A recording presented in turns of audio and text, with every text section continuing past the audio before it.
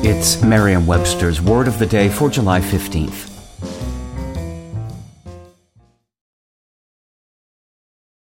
Today's word is flounder, spelled F-L-O-U-N-D-E-R. Flounder is a verb that means to struggle to move or obtain footing, to thrash about wildly. It can also mean to proceed or act clumsily or ineffectually. Here's the word used in a sentence from The Spectator by Lee Langley.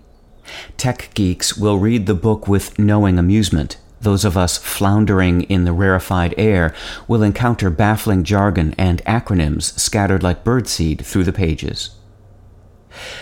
Flounder is a relatively common verb that current evidence dates to the late 16th century, when it was likely born by means of an alteration of an older verb, founder. The two have been confused ever since. Today, founder is most often used as a synonym of fail, or, in the case of a waterborne vessel, as a word meaning to fill with water and sink. Formerly, it was also frequently applied when a horse stumbled badly and was unable to keep walking.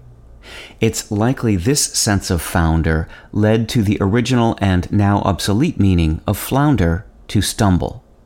In modern use, flounder typically means to struggle or to act clumsily.